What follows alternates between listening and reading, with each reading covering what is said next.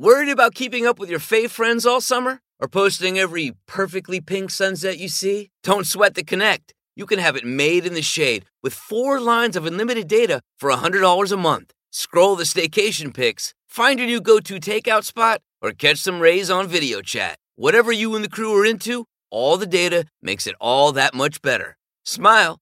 You're on Cricket. Cricket Core acquired on 4 lines. Data speed limited to 3 megabits per second. Cricket may slow data speeds when the network is busy. Additional fees, usage, and restrictions apply. We talk about homes quite a bit. Homes being a refuge. Homes being a safe space. At least that's what we like to think of them as. It becomes very, very uncomfortable when something invades that space, whether it be the living, whether it be relatives that have shown up unannounced, or friends that show up unannounced, your kids' friends that show up unannounced, whatever it may be, the living can make a home very uncomfortable. Even worse so when it's the unliving, the dead, that show up unannounced at your home and refuse to leave. That can make a home very, very uncomfortable. The last place we want a haunting to occur is in our house. It's one thing if it's out somewhere and you're visiting a haunted location and, ooh, look at that creepy thing that happened at the museum. That was spooky. Let's go home. It's a whole other... You go home and, oh my God, that's the same shadow thing we saw at the museum. That's never good. On today's episode of Real Ghost Stories Online, we have 3 stories of hauntings that occur inside homes, things that invade people's personal space to a very uncomfortable level. A shadow person following a young woman home only to torment her whole family late at night. Also, what do you do when a strange woman comes knocking on your door late at night, asking you to follow her, showing up right on your doorstep? And how does a husband and wife handle the reality that one of them is very much under the control, some may say possession, of a dark spirit, and causes one of them to lash out violently at the other? Some creepy stuff. We're going to get into all those stories today on EPP bonus episode number 281 of Real Ghost Stories Online. My name is Tony Bruschi. Stay with us. On the telephone, in the rhythm of your walk, in the room, on your lips, it's on, it's on.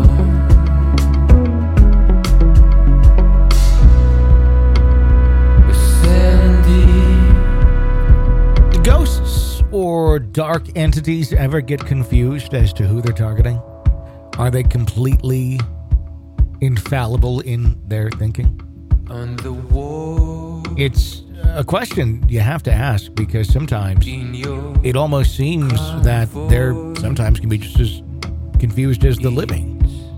A lot of times we have this preconceived notion that when you're dead, you suddenly have all this knowledge of like everything, and there are no questions, you just have the answers. I don't know that that's always true. Even for something dark and ominous. At least that's what I'm led to believe in our next story. A mother and daughter terrified by a shadow entity that seems to be lurking around them. Lurking around the daughter in the woods, following her home at night, and eventually crouching outside of the door. Claws on the window. But initially targeting the wrong person in the house. Or so it seems. Take a listen.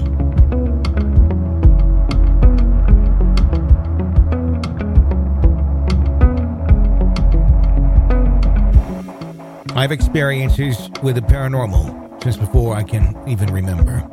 My mother and I are both what people would call sensitives. She'd come to my room at night when I was very young because I'd be talking to someone.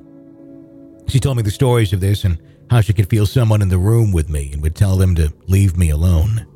I have several stories which I will share over time. My first story, but not my first experience, when I was in high school. This is a 2-part story. We were having a friend and family get-together one evening. My best friend was there, and so was my boyfriend at the time, plus others around our age. We were taking turns on my ATV.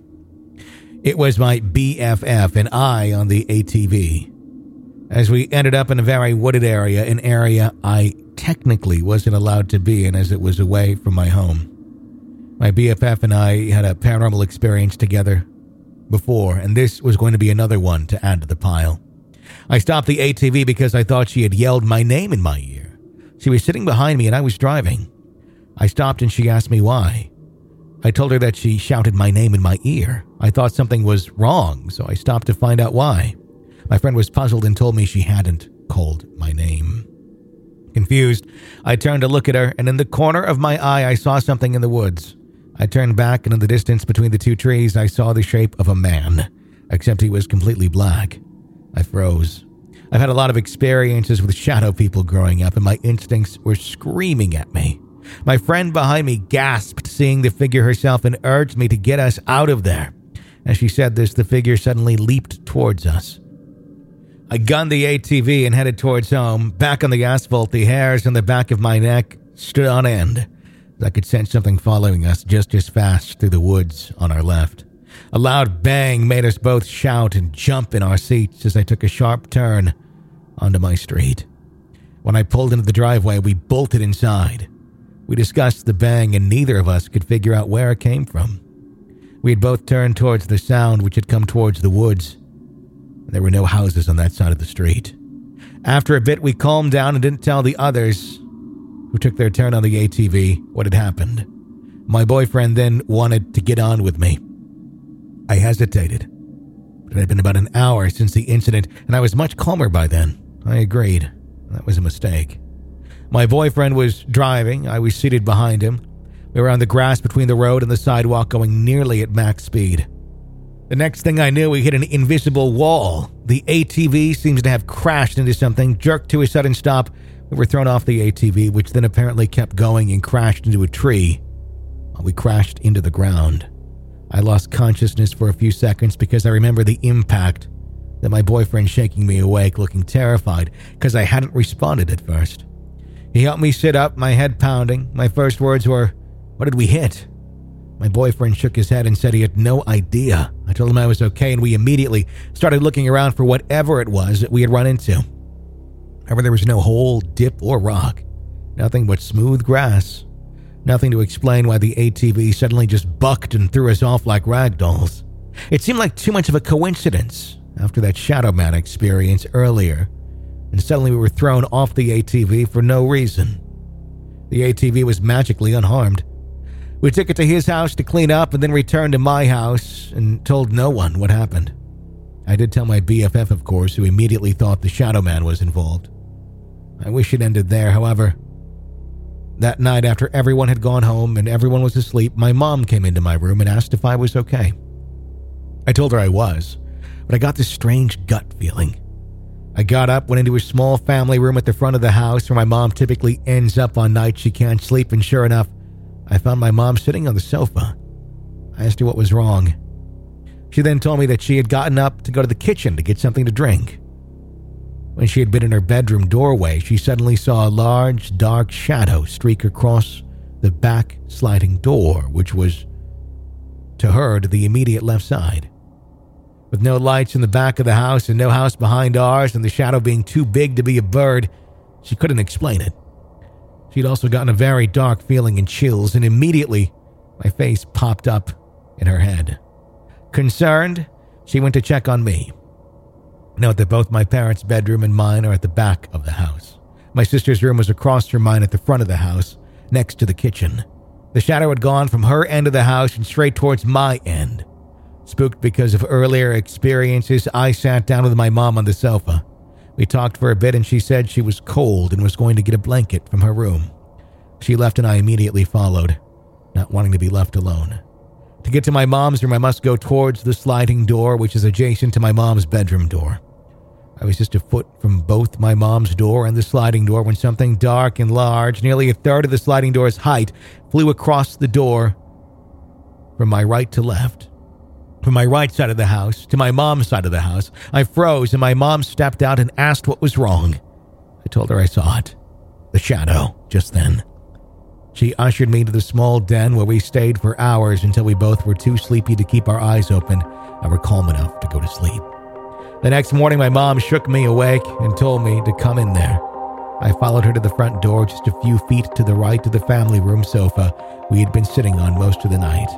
On the long, narrow glass window next to the door, near the bottom was a handprint with 5 overly long fingernails, as if something had been crouched down at the door and had pressed a hand on the glass trying to peek in.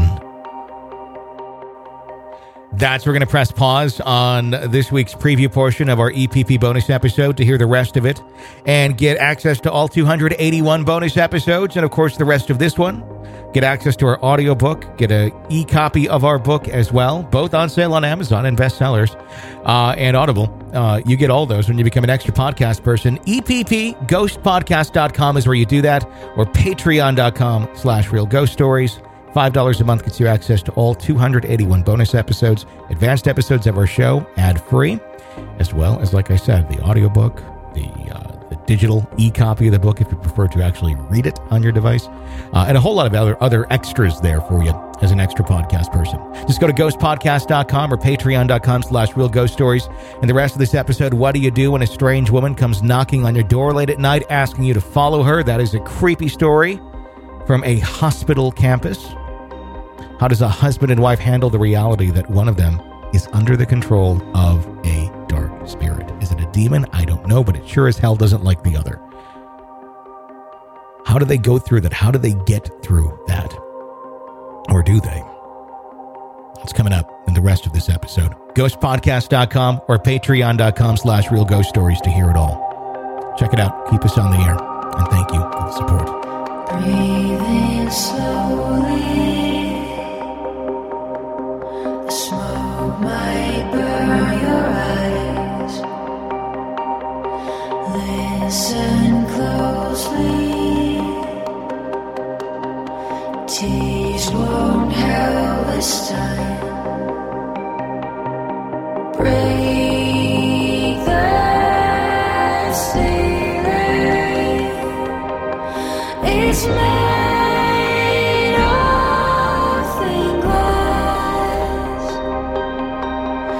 Face the feeling. You might not regret.